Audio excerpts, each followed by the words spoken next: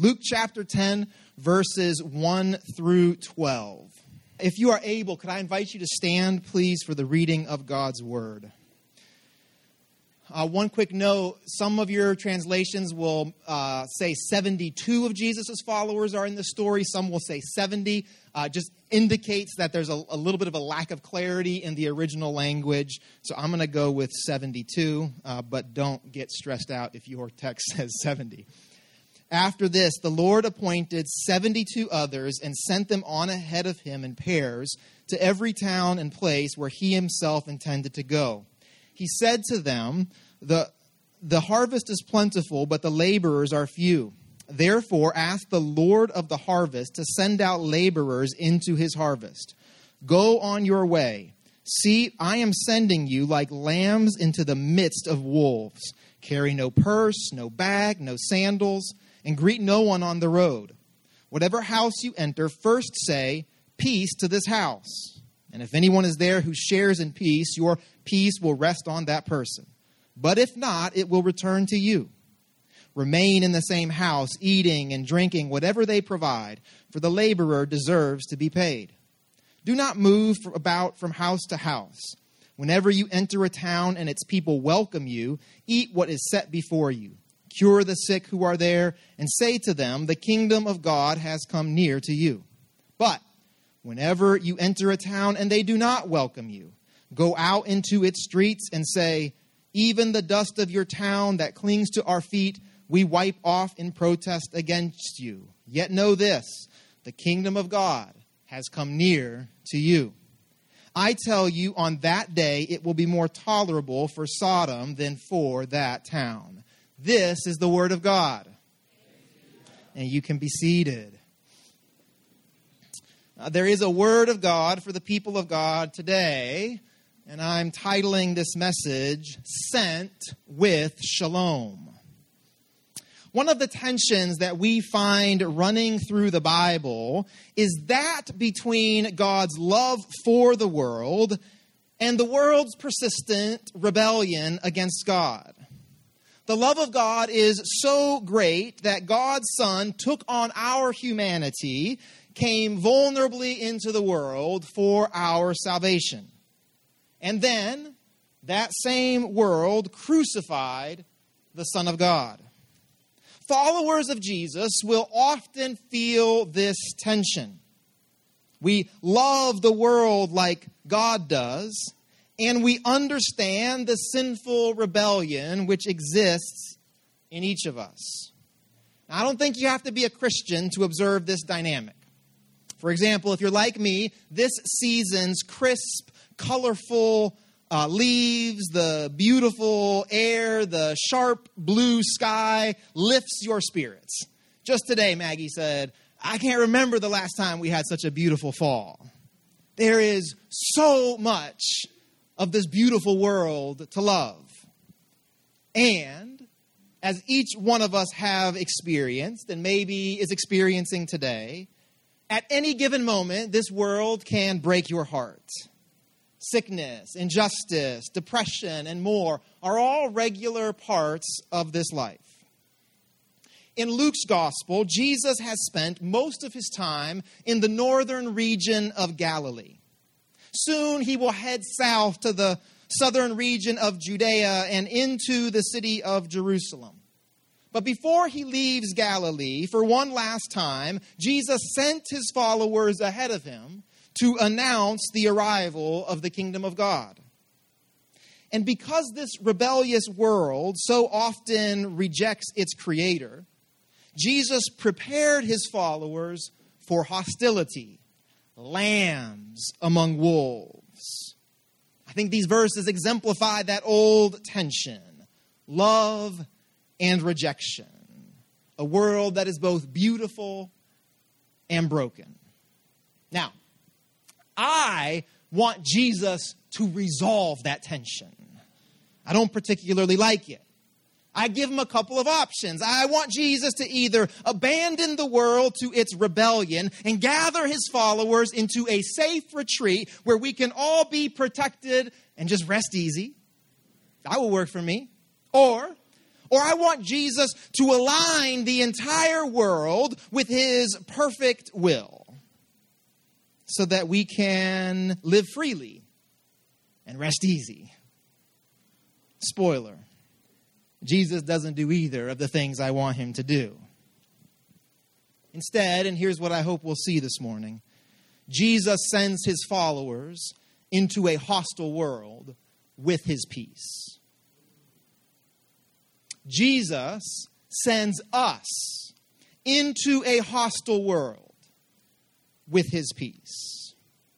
This is a basic characteristic of following Jesus. We do not huddle together, protected from the world. Neither can we live unreflectively within a rebellious world. Instead, Jesus sends us with his peace into this aching and stubborn world.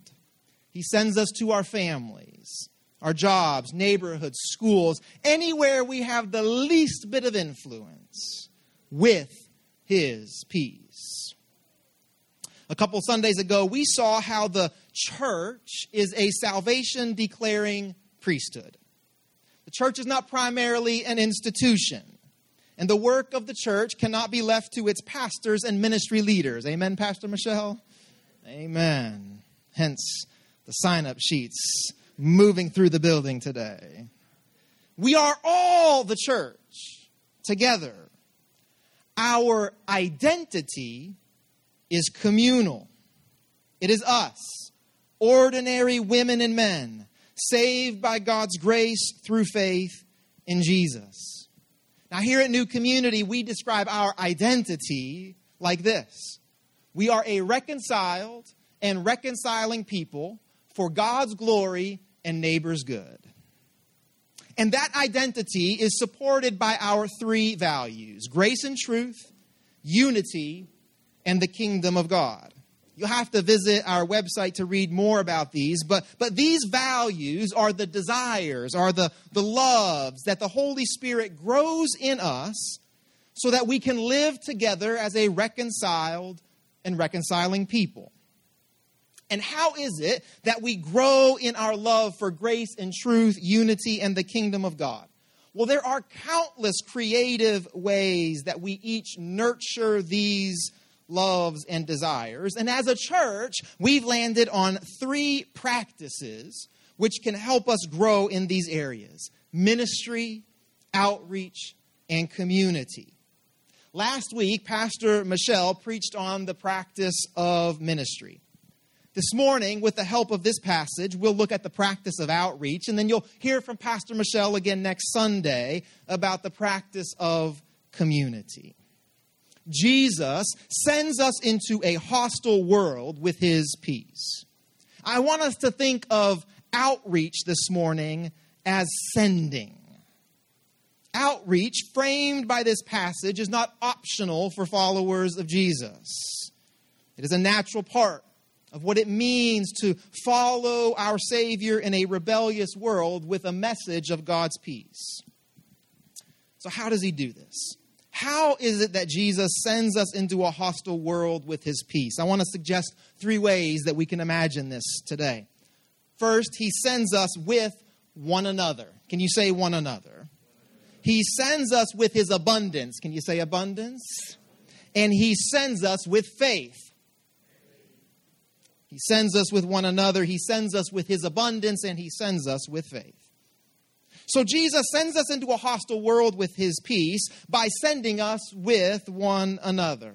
Maybe you noticed that when Jesus sends the 72, he sent them in pairs. All of these women and men had spent time with Jesus. They knew Jesus, and now they were being sent to represent Jesus, to exercise Jesus' authority. In verse 17, just outside of our passage, the disciples come back and they say, Jesus, even the demons submit to us in your name. They had been with Jesus, so they could exercise the authority of Jesus when Jesus sent them into the world. Do you know that you cannot represent Jesus if you have not been with Jesus?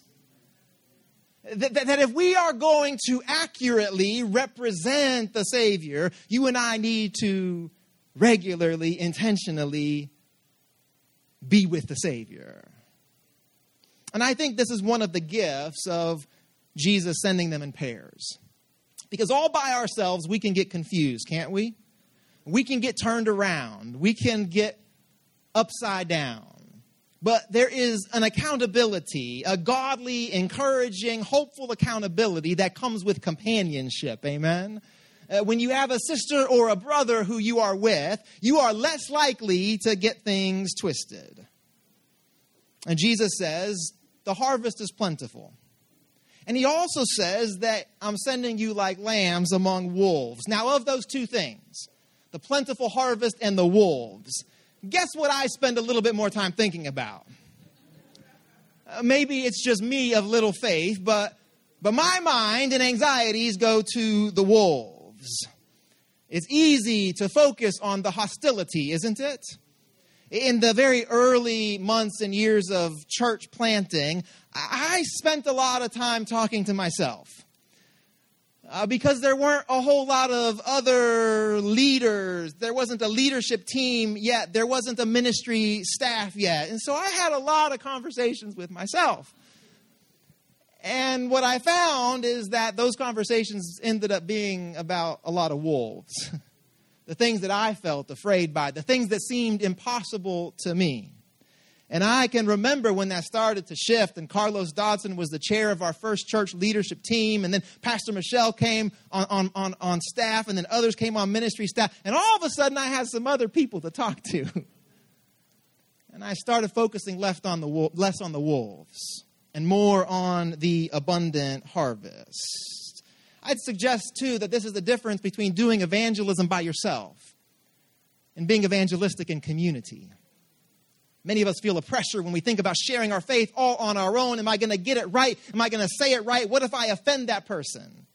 Now, some of you have the gift of evangelism, and you don't think about any of that stuff at all because the Spirit has just graced you with a gift, and women and men come to love Jesus just by being around you. Thanks be to God for that gift.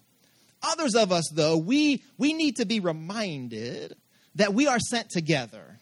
That our gospel witness in word and deed is exemplified in the way that we live and love together. Amen? That this is how people come to see and picture the kingdom of God breaking into our world. We started our church nonprofit for a lot of different reasons. The primary one being that there were friends and partners in our community who invited us to launch a nonprofit to more effectively serve alongside those friends and those partners. But one of the reasons that we started New Community Outreach was so that we could all be sent together in our community. We didn't want individuals to feel like, well, how do I serve our neighborhood, and what are the ways that I can get involved, and how do I represent? We wanted a vehicle where we could all do this together. You see, we started the church intentionally in 2010 without any outreach ministries. We had Sunday gathering ministries, we had discipleship ministries, but we intentionally as a church did not have any kind of neighborhood-facing ministries. And what that forced us to do was to make friends really quickly in our community. We had to find out who were the people who were doing good work and how can we support them? How can we be a part of it? So we made friends with other churches and other nonprofits and just other folks in the community doing good work. And soon we were partnering and collaborating with others in our community doing the work of peacemaking right here in our neighborhood. And one of the things that resulted from that over time was realizing that many of the other church communities in our neighborhood were doing outreach, which is to say proclaiming and demonstrating the gospel, word and deed, but they were doing it together. They had organized themselves in such a manner that the entire church community was being mobilized as a gospel witness and presence in the community. And we said, well, we should do that too. And New Community Outreach helps us do just that. I want to make a quick note that on the last Sunday of October, because it's a fifth Sunday of the month, we'll gather here for musical worship. You won't see any chairs set up because we're going to sing, and then we're going to be sent together up to Jackie Robinson Elementary School to serve for about an hour and a half or 2 hours, putting the garden beds to rest for the winter. So I know most of y'all don't get dressed up for church on Sundays anyways, but especially don't get dressed up for church on the 30th. Come with some gloves, come ready to be outside, to do some work, to pray for our community as we're serving together, maybe to strike up a conversation with one of our neighbors. This is what we do as a church. We are sent with one another. Jesus sends us into a hostile world with his peace, and he sends us with one another. Second, he sends us into the world with his peace by sending us with his abundance. Now, if you know the story of Jesus, you know that right from the beginning, Jesus was opposed on a regular basis. In fact, in Luke's gospel, in his own hometown, Jesus was almost thrown over a cliff for saying that non-Jewish people would be more open to his message than his own neighbors in the town of Nazareth. That's all well and good, but then Jesus turns to his disciples and says, oh, you think it's just me? No, if they do it to me, they're going to do it to you as well. And so in Luke chapter 6, Jesus says, blessed are you when people hate you, when they exclude you, revile you, and defame you on account of the Son of Man. And then towards the end of the gospel in chapter 21, Jesus says again, you will be hated by all because of my name. Hostility comes with following Jesus. But parenthetically, we need to acknowledge that it is not just hostility that Jesus faces. There are women and men who welcomed Jesus when they met him. A quick survey of the chapters in Luke before our passage finds that there was a demon-possessed man who welcomed Jesus. There were many sick people who welcomed Jesus. There was a paralyzed man who welcomed Jesus. There were some tax collectors who welcomed Jesus. There was a Roman military officer, a widow whose dead son Jesus raised to life, a woman with a publicly sinful reputation, another demon-possessed man, a religious leader with a sick daughter, and a woman who'd been sick for 12 years and ostracized from her community, who all had no problem welcoming Jesus. We need to remember that no matter the sinful, rebellious hostility in our world and in our own hearts, we can welcome Jesus. Amen? Did you find yourself falling into that old pattern of sin again this week? Remember that sin is not too great to keep you from Jesus. Did trauma interrupt your plans and your priorities again this week? That trauma is not so entrenched in your life as to keep you from Jesus. Amen? Did patterns of generational dysfunction stir up those old anxieties and reactions?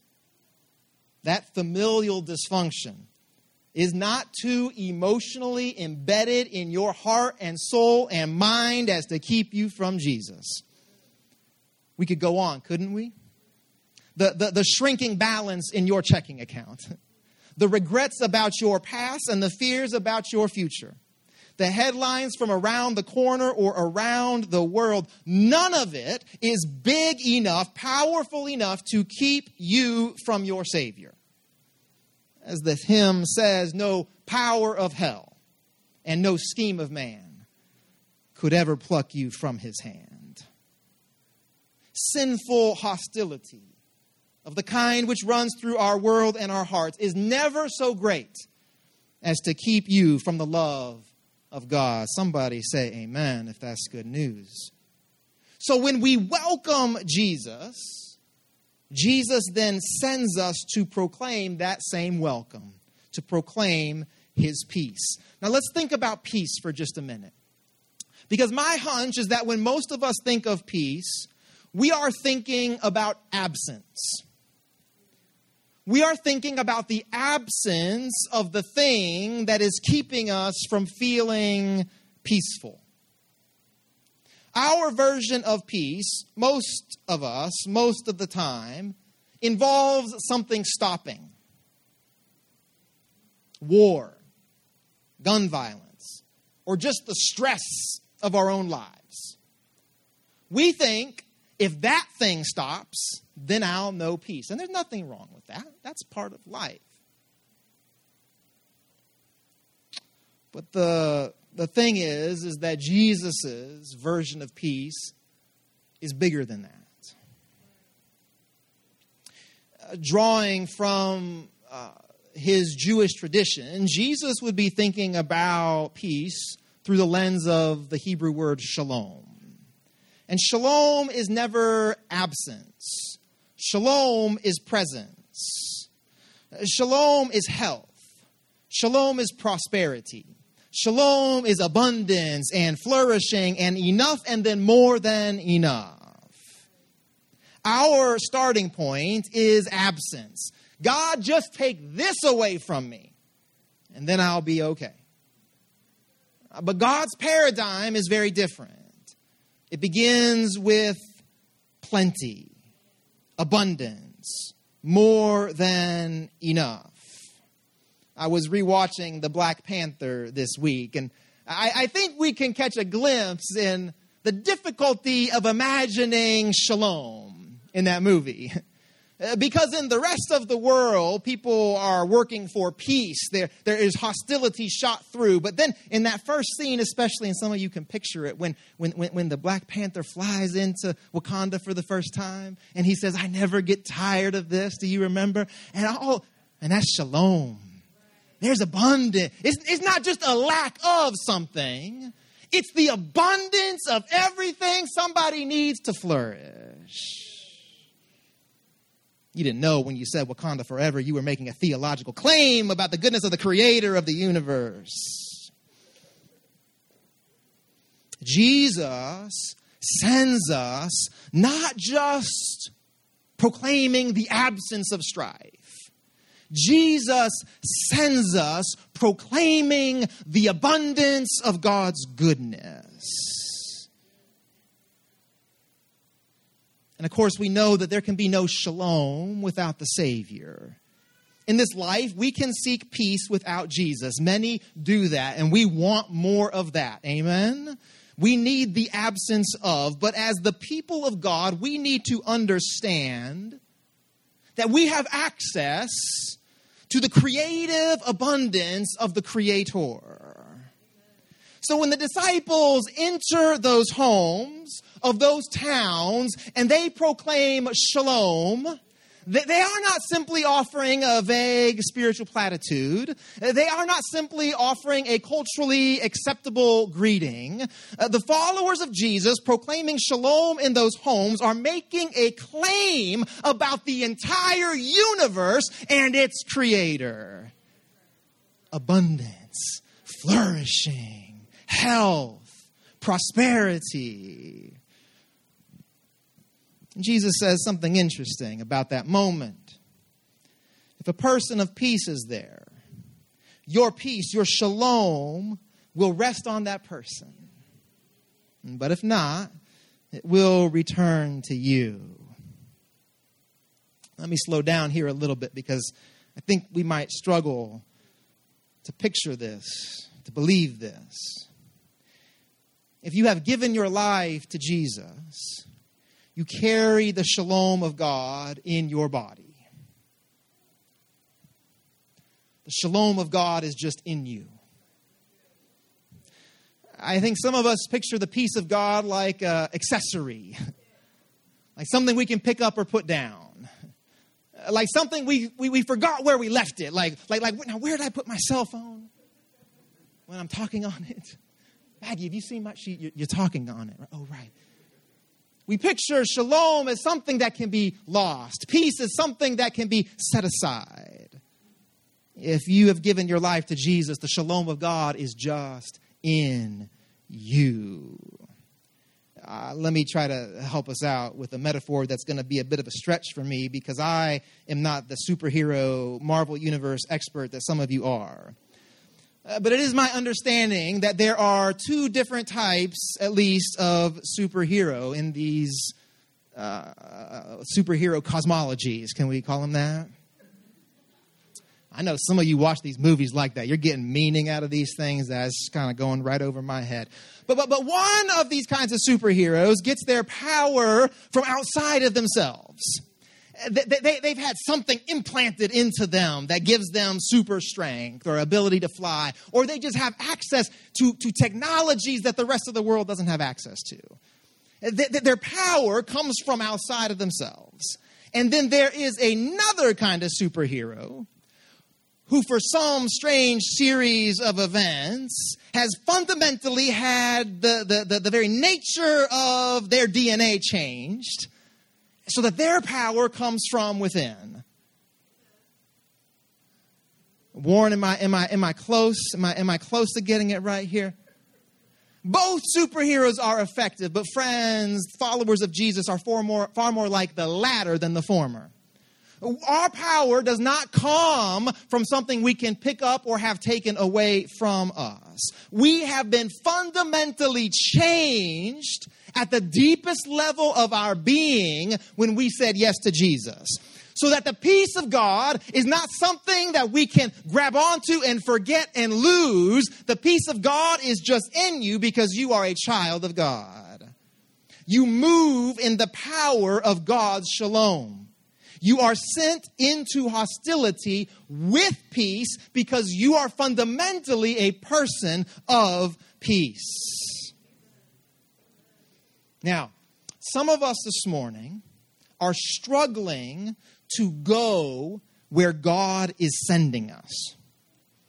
I know some of us this morning, we're like, God, where are you sending me? Where do you want me to be? Okay, good. Keep praying that. God's going to show you that. But there are others of us who know the answer to that question. We're not praying, God, where are you sending me? We're saying, God, why are you sending me there? Why are you sending me, God, to address that painful thing in my marriage? Why are you sending me to address that generational stuff in my family of origin?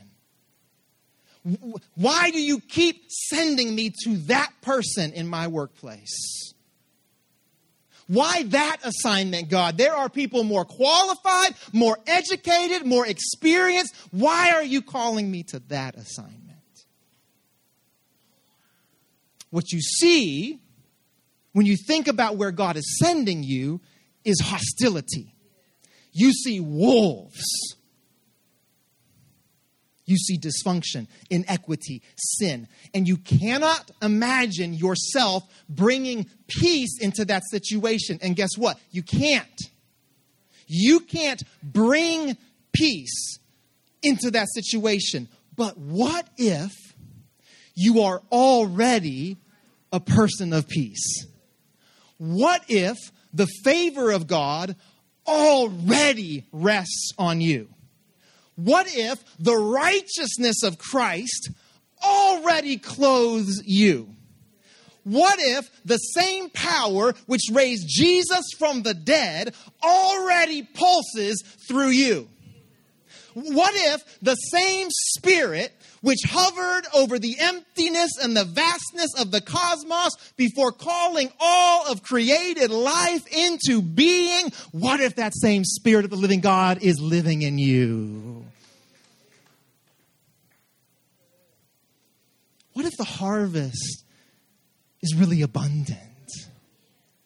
What if God is not interested in just lessening your lack, but calling forth abundance and flourishing in your life?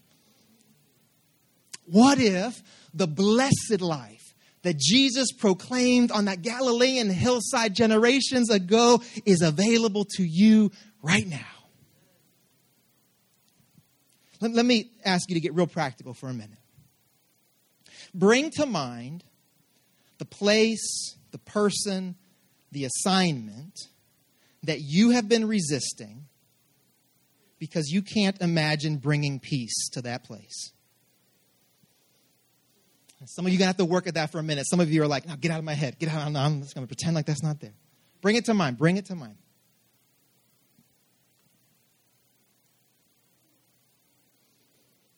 Now let me ask, how does God see that thing?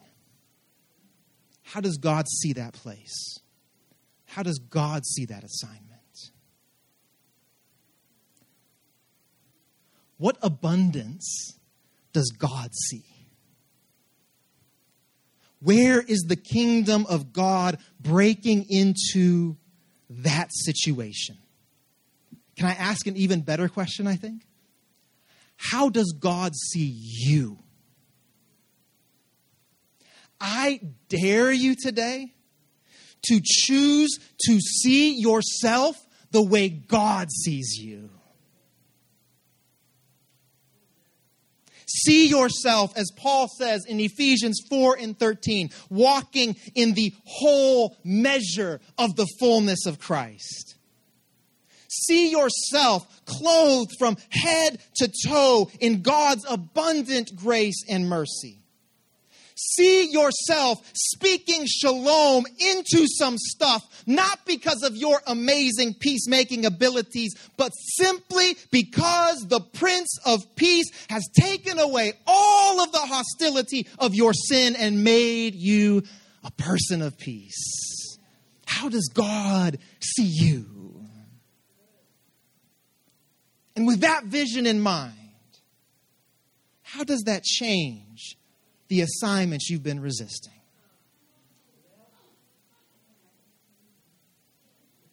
How does that change your emotional disposition to that person who you've just written off completely? To the addiction that's running rampant in that particular line of the family? How does God's vision, not just of your situation, but of you, fundamentally, at the deepest level of your being, a person of shalom, into every room that you find yourself in, every table you find yourself sitting at, every assignment that you have given to you?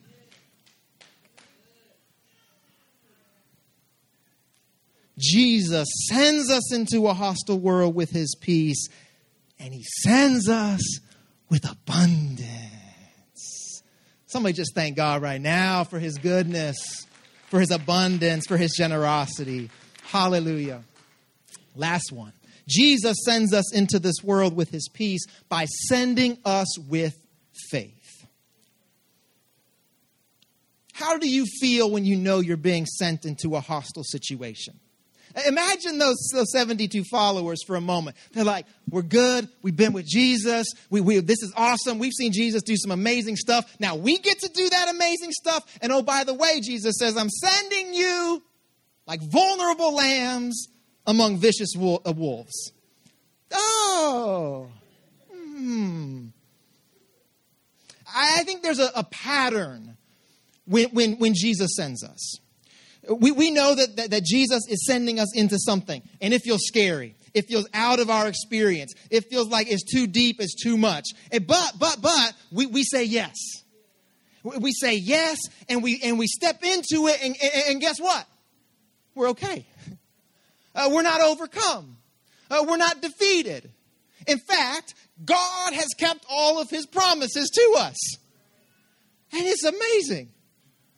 And then God says, now I'm sending you over here. I said, that's too much. Now that's scary. That's frightening. I'm going to be overcome. And then what do? We step into it, and what happens? Is it too much for God? Is it over what? No.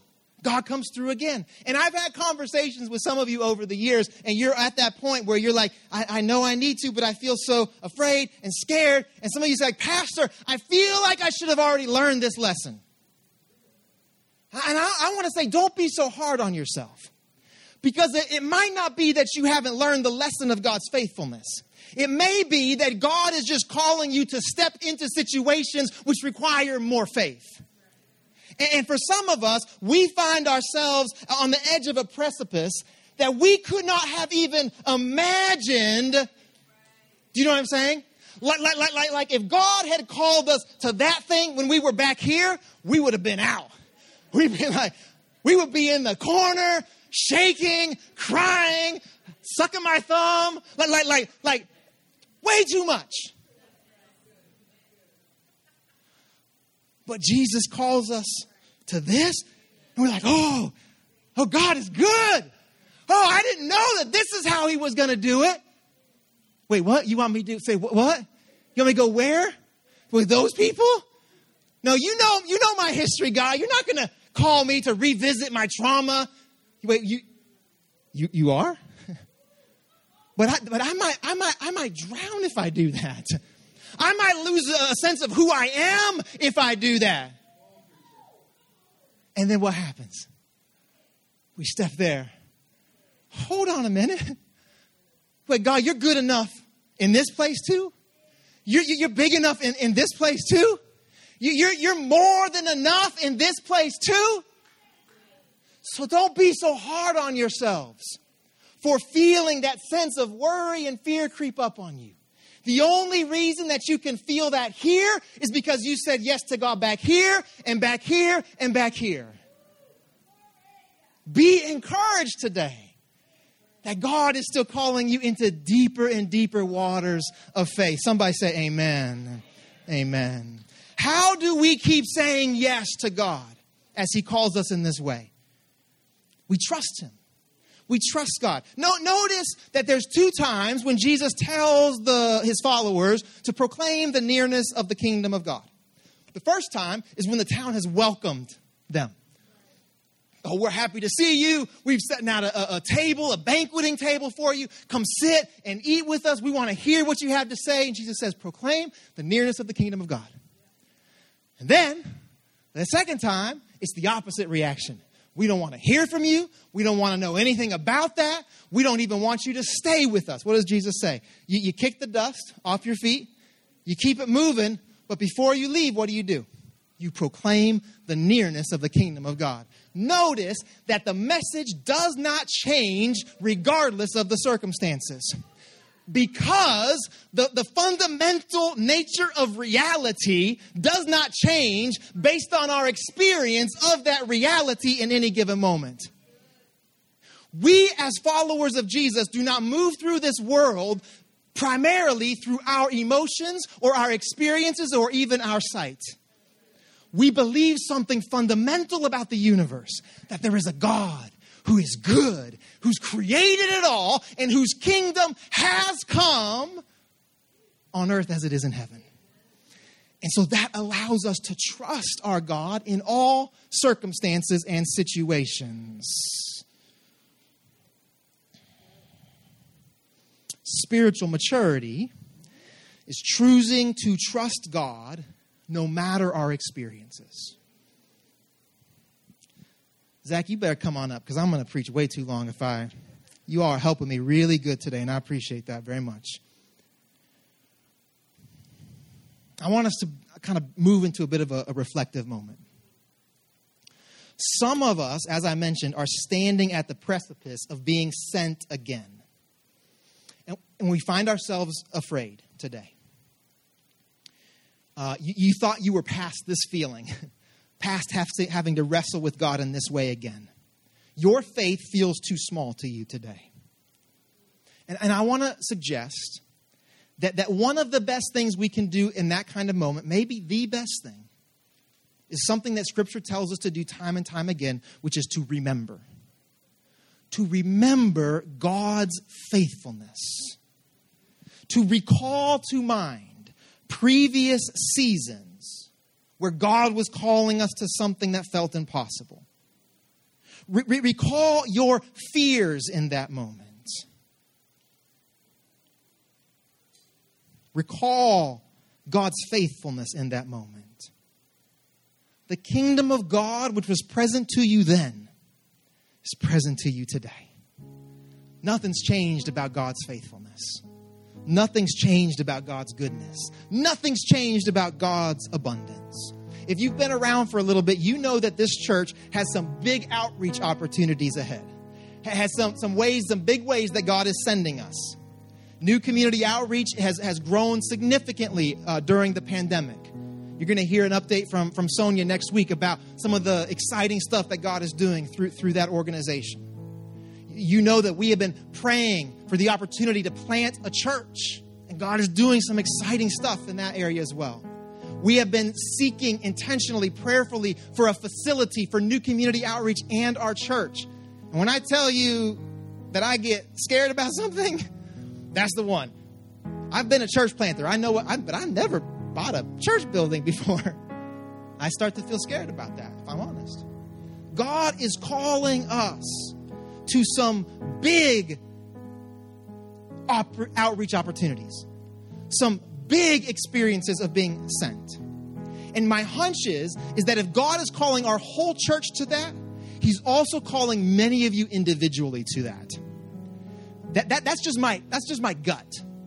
That if that's kind of the season that our church is in, that it's very likely that many of you find yourself in that same place. It just seems to be kind of what God does, right? There's a consistency between our individual experience and our corporate experience. So I'm gonna take like 3 or 4 minutes and ask you to reflect on some questions. If you're a note taker, maybe you want to jot some of these things down. If you're just kind of a intellectual process or however you want to do this. But I want to lead us to reflect personally on the moment that we're in. So here's the first question. When was the last time God sent me with his peace? So I want you to call to mind the last moment where you were kind of standing on the edge of something scary and you knew God was sending you with his peace. Try to bring to mind something very specific. Like right now. Try to bring that to mind.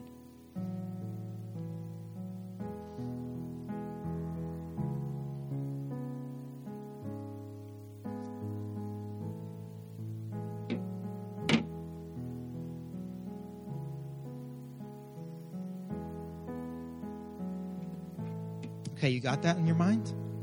Now I want you to remember with your emotions. What did you feel? What were the worries? What were the anxieties? What were the questions? What were the doubts as you stood on the edge? Try to get back to that place even emotionally.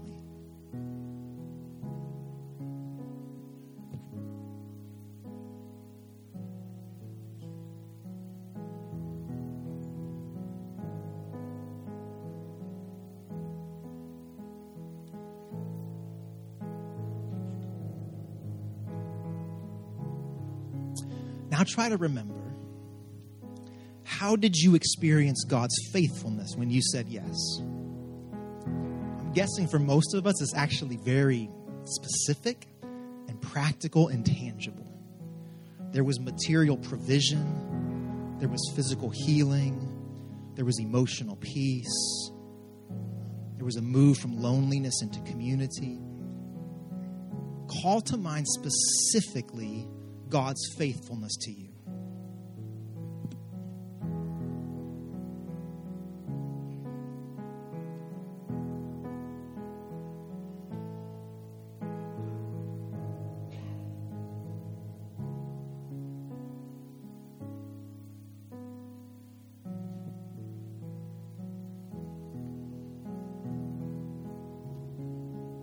Okay, so we have remembered. Now let's pull it forward into this moment right now. How is God sending me with his peace in this season? How is God sending you today? Try to make it specific. Doesn't have to be all-encompassing. Could be literally one conversation. But how is the Spirit of God sending you in this season?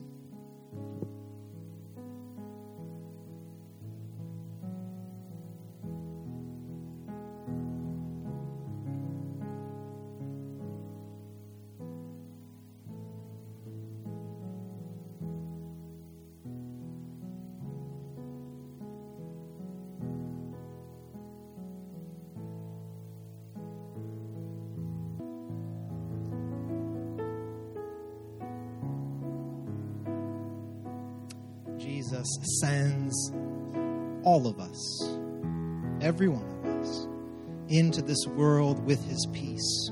And he sends us with faith that the kingdom of God has come near. Imagine again those 72 of Jesus' followers. They've been with Jesus for a while, but how many of them feel truly prepared to now be sent by Jesus? They've seen the hostility that their Lord experienced.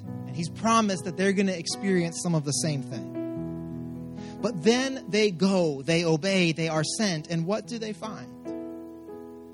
They find that the shalom of their Savior has advanced ahead of them. They find that despite the predictable pushback, there are women and men of peace eager to welcome them. In other words, they find that the peace of Christ has preceded them.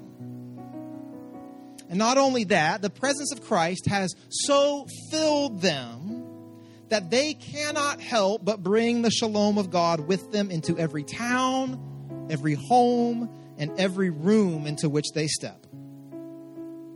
How surprised, how joyful must the 72 have been to discover that Jesus never sends us without coming along himself. So, sisters and brothers, may we, as we say yes to being sent with the peace of Christ, experience that same surprising joy. We are sent with Jesus' peace because no matter where we are sent, we never leave Jesus' presence. Amen. Spirit of the living God, thank you for the word of God, for the people of God today. Lord Jesus, Prince of Peace, we thank you for being sent to us, not just with a word of peace, but the very embodiment of shalom. Though our sinful hostility had separated us from our Creator, you took that hostility onto yourself and you put it to death on the cross. Remind us today that there is nowhere you will send us that is beyond the bounds of your shalom.